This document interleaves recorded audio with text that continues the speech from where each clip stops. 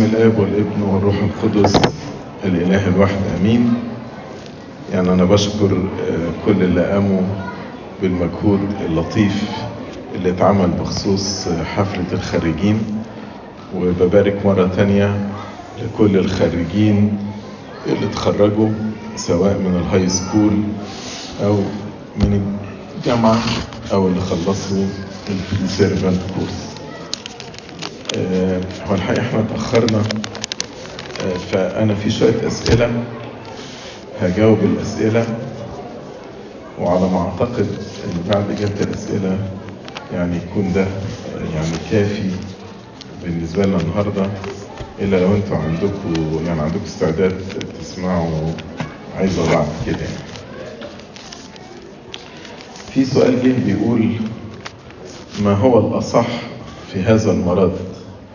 نسجد لجسدك المقدس ولا نسجد للجسد المقدس؟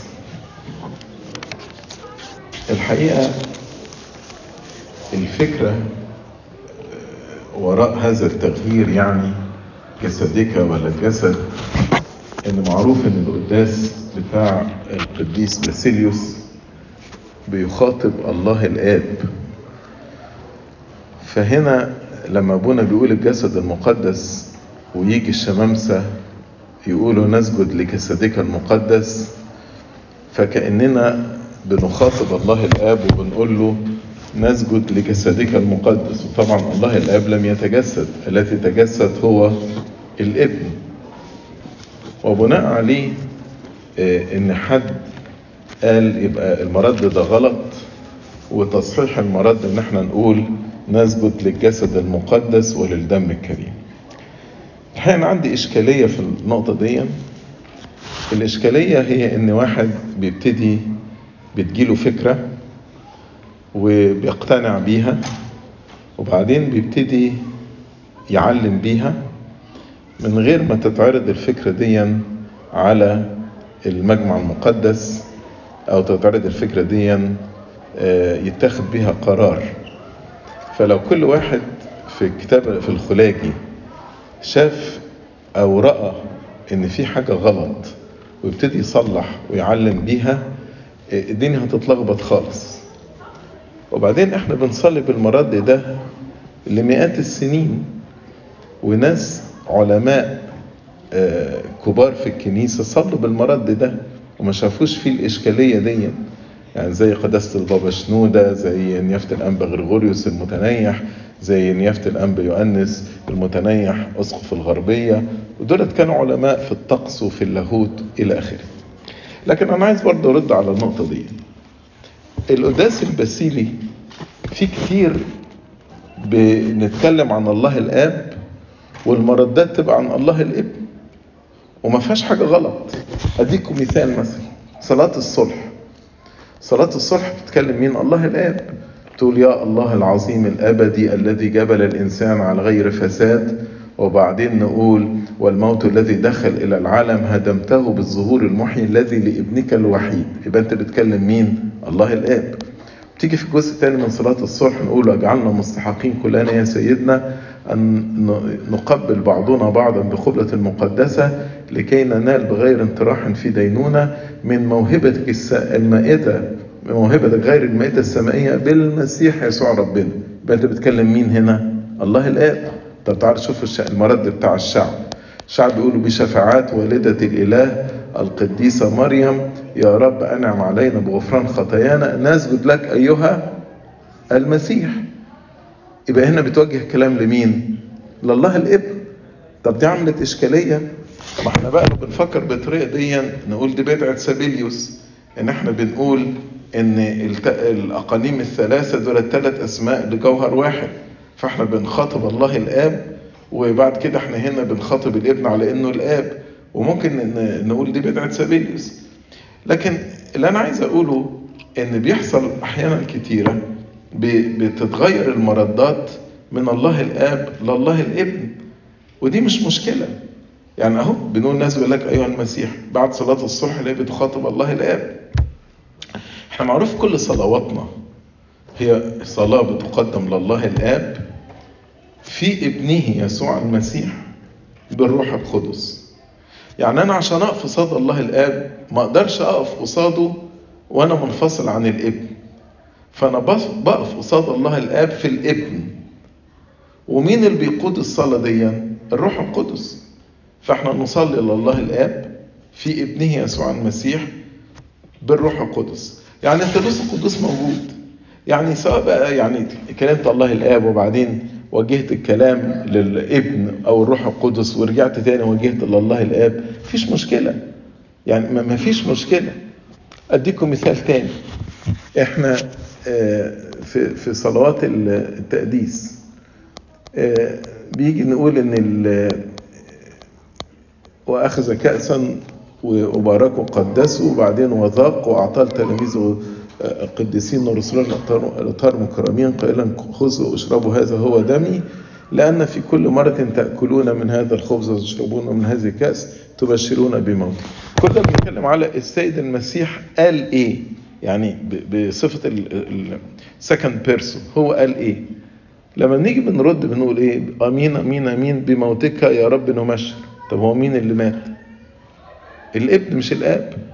يبقى هنا أنا بواجه كلامي لله الابن مش لله الآب. وفي القداس البسيل اللي بيخاطب الله الآب. فإيه الإشكالية هنا؟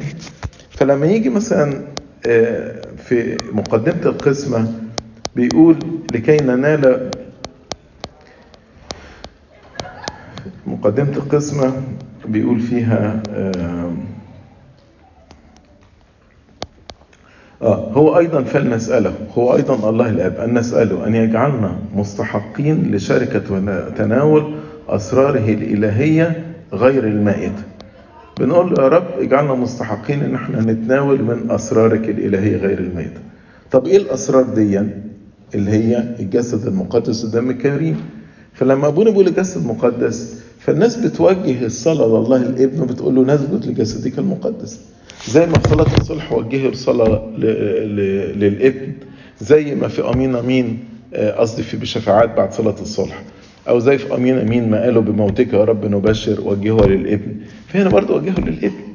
فيعني أحيانا الواحد يقعد يحمل الجملة أكتر مما تحتمل، وبعدين يطلع بتعليم وبعدين ينشر التعليم وبعدين تعمل بلبلة في الكنيسة.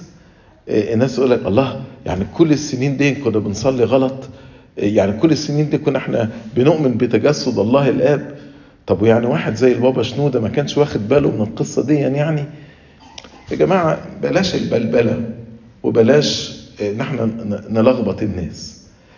ويعني اللي عايز يعلم بحاجة لو جات له فكرة يعني يعرضها على المجمع الأول، ولو المجمع وافق عليها هتتشرح وتتقال للناس. لكن أنا أخرج وأعلم الناس وأقول إن ده غلط والمرد السليم هو كذا، وأعمل بلبلة في الناس وبلبلة على السوشيال ميديا وقصة يعني كبيرة، مش صح، مش صح يعني. فالمرد سليم وليس فيه خطأ. المرد، وطبعا المرد التاني سليم، نسجد للجسد المقدس سليم برضه ما فيهوش خطأ يعني. المردين ما فيهمش مشكلة، بس ما حدش يغير. ده اللي احنا استلمناه، ده اللي احنا استلمناه، وزي ما استلمناه هنسلمه. التغيير فقط عن طريق المجمع المقدس. ليس لأي إنسان سلطة إنه يغير غير المجمع المقدس. لأن أقول لك على حاجة، البابا شنودة هذا المعلم العظيم وأب الأجيال لما حب يزود كلمة من 4 حروف في أشية المسافرين ما زودهاش من نفسه. الكلمة دي اللي هي الجو، عشان نبتدي نسافر بالطيارات دلوقتي، فقال نزود إن كان في البحار أو الأنهار أو البحيرات أو طرق المسلوكة أو الجو. البابا شنودة هذا البابا العظيم لم يعطي لنفسه الحق إنه يغير في القداس من غير موافقة المجمع المقدس، وصدر قرار من المجمع المقدس إنه تضاف كلمة الجو في أشية المسافرين. فإزاي واحد يدي لنفسه إنه يغير في كتاب في الخلاجي أو في القداس مجرد عشان هو فكر وقال إن دي غلط وتصحيحها كذا يعني؟ فالكنيسة بتاعتنا لا تقبل أي تغيير إلا من خلال المجمع المقدس.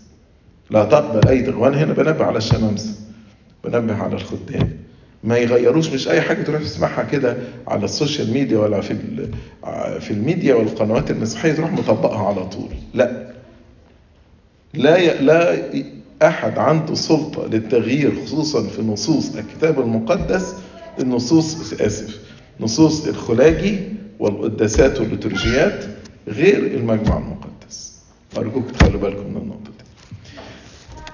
السؤال الثاني: هل يوجد في الكتاب المقدس علامات أن السيد المسيح هيحكم الأرض 1000 سنة؟ لا، فيش حكاية الملك 1000 على الأرض 1000 سنة. 1000 ترمز إلى السماء. تعرفين بعد سقوط آدم وحواء مين بقي ملك العالم أو يملك على العالم؟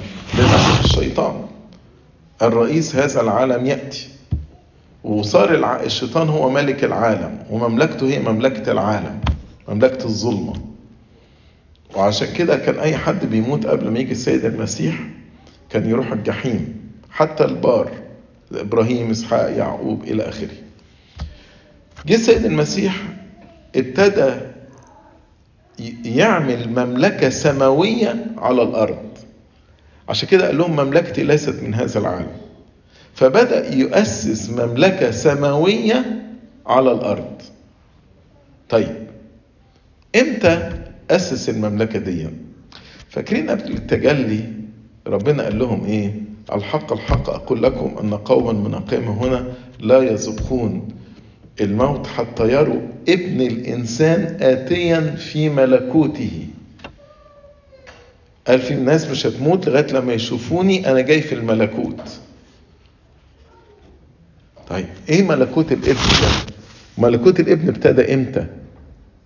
ملكوت الابن ابتدى يوم الصليب، يوم ما قيد الشيطان ونزل للجحيم واخد المسبيين اللي في الجحيم ونقلهم للفردوس، وتأسست مملكة المسيح على الارض.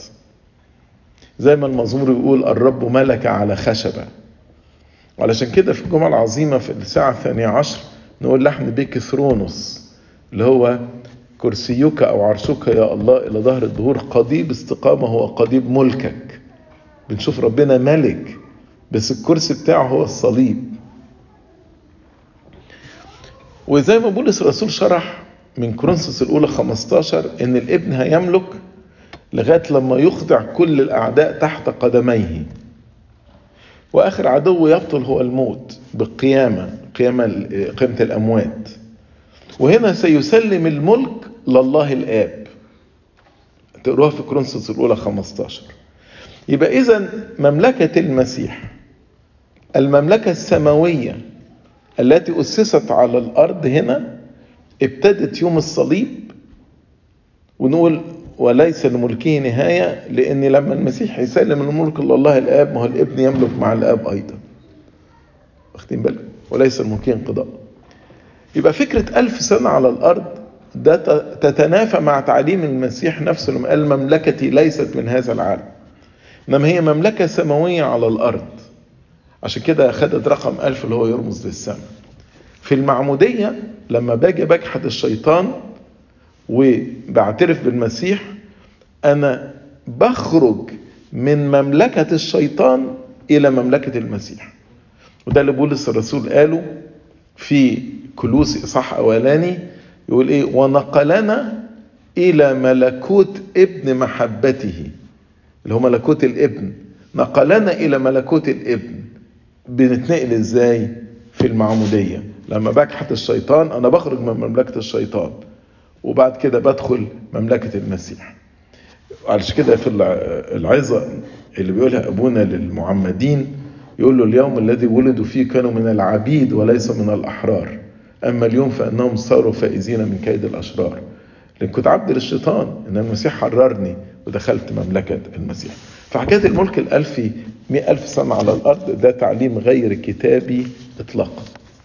ولما المسيح قال قوم من قيامها هنا قبل التجلي لا يذوقون الموت حتى يروا ابن الإنسان آتين في ملكوته، يعني منكم ناس هيقعدوا لغاية الصليب ويروا ملكوت الابن الذي بدأ يوم الصليب. دي معنى الآية دي. السؤال الثالث: من أراد أن يصير فيكم أولا يكون للجميع عبدا، ما هو المقصود؟ هل المقصود إذا أراد أحد أن يكون أولا فيكون آخر الكل وخادم الكل؟ كلمة عبد ملهاش علاقة بالعبودية الإسليفري بالمفهوم اللي احنا يعني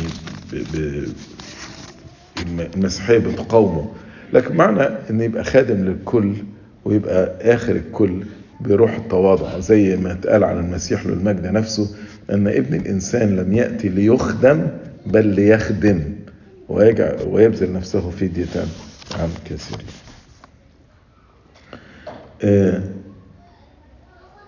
هل ربنا لكم الشيطان في سفر أيوب؟ ما الرسالة اللي ربنا عايز يوصلها؟ شوف، ما تقدرش تاخد الشيطان روح، والله روح، ما تقدرش تاخد التعبيرات بمعنى فيزيكال، معنى مادي، إنما في هزيمة حصلت للشيطان بأن أيوب نجح في التجربة، لأن الشيطان كان بيتحدى ربنا وقال له مجانا يتقي أيوب الرب. فهنا نجاح أيوب ده هزيمة للشيطان، نجاح أيوب في التجربة وصموده في التجربة ده هزيمة للشيطان. أما إيه الرسالة اللي ربنا عايز يوصلها لنا من سفر أيوب؟ أيوب بيجاوب على سؤال: لماذا يتألم الأبرار؟ أيوب كان إنسان بار، قيل عنه أنه يتقي الله ويحيد عن الشر، مع ذلك تألم. فطبعا في أسباب كتيرة لتألم الأبرار. في سفر أيوب يوضح لنا من ضمن الأسباب دي أن هي حرب الشيطان بيحارب ولاد ربنا. يعني هو كل التجارب اللي مر بها أيوب كان سببها حسد الشيطان حسد أيوب. لكن in general احنا بنتألم ل6 أسباب. ممكن الواحد بيتألم بسبب أخطائه الخاصة، مثلا واحد سرق هيدخل السجن. ممكن إنسان بيتألم بسبب الفساد اللي في العالم، زي مثلا لما يحصل هيروكين ولا تورنيدو ولا زلزال وناس كتيرة مثلا تموت، ده لأن الخليقة كلها تحت عبودية الفساد، زي ما بولس الرسول قال في رومية صح 8. ممكن حسد الشيطان زي قصة أيوب أو الشهداء اللي بيستشهدوا. ممكن يكون تأديب من الرب، تأديب يعني سببه أن يخلي الإنسان ينمو روحيا، زي مثلا أب وأم ابنهم عنده لعب كتيرة فعايز لعبة تاني، فيقولوا له لا مش هنجيب لك. هم مش بيعاقبوه، هو ما عملش حاجة غلط بس مش عايزين يدلعوه فبيقولوا له لا. فده بنسميه التأديب أو التهذيب، تأديب أو تهذيب. السبب الخامس عقوبة. يعني زي مثلا واحد بيسوق باستهتار فيعمل حادثة فالعربية تتكسر. العربية لما تتكسر ده اللي هو السبب الأولاني، نتيجة لأخطائي الشخصية، ويجي البوليس يديله تيكت. فالتيكت ده اللي هو بقى السبب الخامس اللي بيقوله عقاب من الرب، هدفه برضو إصلاح الإنسان. فممكن أعمل خطية، فالخطية دي يبقى ليها نتيجتها الطبيعية، وبعد كده ربنا يعاقبني أو يأدبني على الخطية دي علشان ما أقعش فيها تاني، زي ما حصل مثلا مع داود لما أخطأ. والسبب السادس اللي هو اختبار الإيمان، تيست اوف فيث، زي ما حصل مع إبراهيم، زي ما حصل مع أرملة صرفة صيدا، زي لما ربنا سأل أندراوس وقال له نأكل الناس ديا، وفي إنجيل يوحنا يقول كان ربنا عارف إيه اللي هيعمله ولكن قال هذا ليمتحنهم. بس فكرة الامتحان، المدرس لما بيمتحن التلميذ هو المدرس مش عارف النتيجة، لكن ربنا عارف النتيجة. طب واحد يقول لي طب ربنا بيختبرنا بيمتحننا ليه؟ ما هو عارف إيمان إبراهيم وعارف إيمان أرملة صرفة صيدا. الحقيقة اللي بيستفاد من الامتحان ده الشخص اللي بيختبر. يعني ربنا مش بيختبر إنسان عشان ربنا مش عارف فمنتظر النتيجة، لا. إبراهيم مثلا لما ربنا امتحنه في موضوع إسحاق، إبراهيم عارف خبرة جديدة عن ربنا، إنه الرب يمد، يرى، يعطي. لما اداله الكبش بدل إسحاق، عشان كده بنى مذبح للرب وسماه يهوه يرى، بالإنجليزي The Lord Provides. فيبقى هنا إبراهيم اتعلم حاجة جديدة عن ربنا. فالاختبار الإيمان بيخلي الإنسان يتعلم حاجة جديدة. إنما تاني أيوب، قصة أيوب بتديني سبب من ال6 أسباب دولت لماذا يتألم الأبرار. السبب ده اللي هو حسد الشيطان. هل ما يحدث حول العالم علامات بوجود المسيح الدجال على الأرض؟ لا طبعا. يعني ربنا قال هتسمعوا بحروب وأوبئة ومجاعات، ولكن ليس المنتهى بعد، هذه كلها مبتدأ الأوجاع. بولس الرسول قال في حاجتين لازم يظهروا، اللي هو الحاجة الأولى الارتداد، إن الناس تترك ربنا، وارتداد ده ارتداد عام، يعني مش في بلد معينة، ده ارتداد عام في كل العالم. والحاجة التانية ظهور إنسان الخطية اللي هو هيجلس في هيكل الله ويقول إن هو ربنا. وإنسان الخطية ده اللي الناس أحيانا بتسميه المسيح الدجال، أو يعني التسمية الأدق بنسميه ضد المسيح، أو بالإنجليزي الأنتي كرايست. آخر سؤال: ما هي رسالة ربنا لينا في قصة آدم وحواء؟ ربنا عايز يعرفنا إن الوصية تعطى للإنسان من أجل حمايته وليست قيدا على حريته. يعني ربنا لما ادى وصية لآدم وحواء ده كان من أجل حمايتهم، مش علشان يأيد حريتهم. اللي بيسمع الوصية زي أب مثلا يجي يقول لابنه: يا ابني انت دلوقتي جبت عربية وابتديت تسوق، لما تسوق ما تسوقش بسرعة، وخلي بالك واتبع يعني تعاليم المرور. فلو الابن سمع الكلام ده هيبقى سيف وهيوصل بسلام وبأمان. لو ما سمعش الكلام ده هو اللي هينضر. طب هل الوصية هنا كانت قيد على الابن ولا لمصلحته؟ هكذا وصية الله ليست قيدا على حريتنا، ولكنها من أجل حماية حريتنا، من أجل حماية حرية. فده الدرس اللي متعلمه من قصة آدم وحواء. لكن طبعا في دروس أكتر من كده. قداسة البابا شنودة له كتاب جميل اسمه آدم وحواء، لو تحبوا تقروا الكتاب ده، فيه حاجات جميلة جدا وتعليم كتيرة نستفيدها من قصة آدم وحواء. احنا كده خلصنا الأسئلة.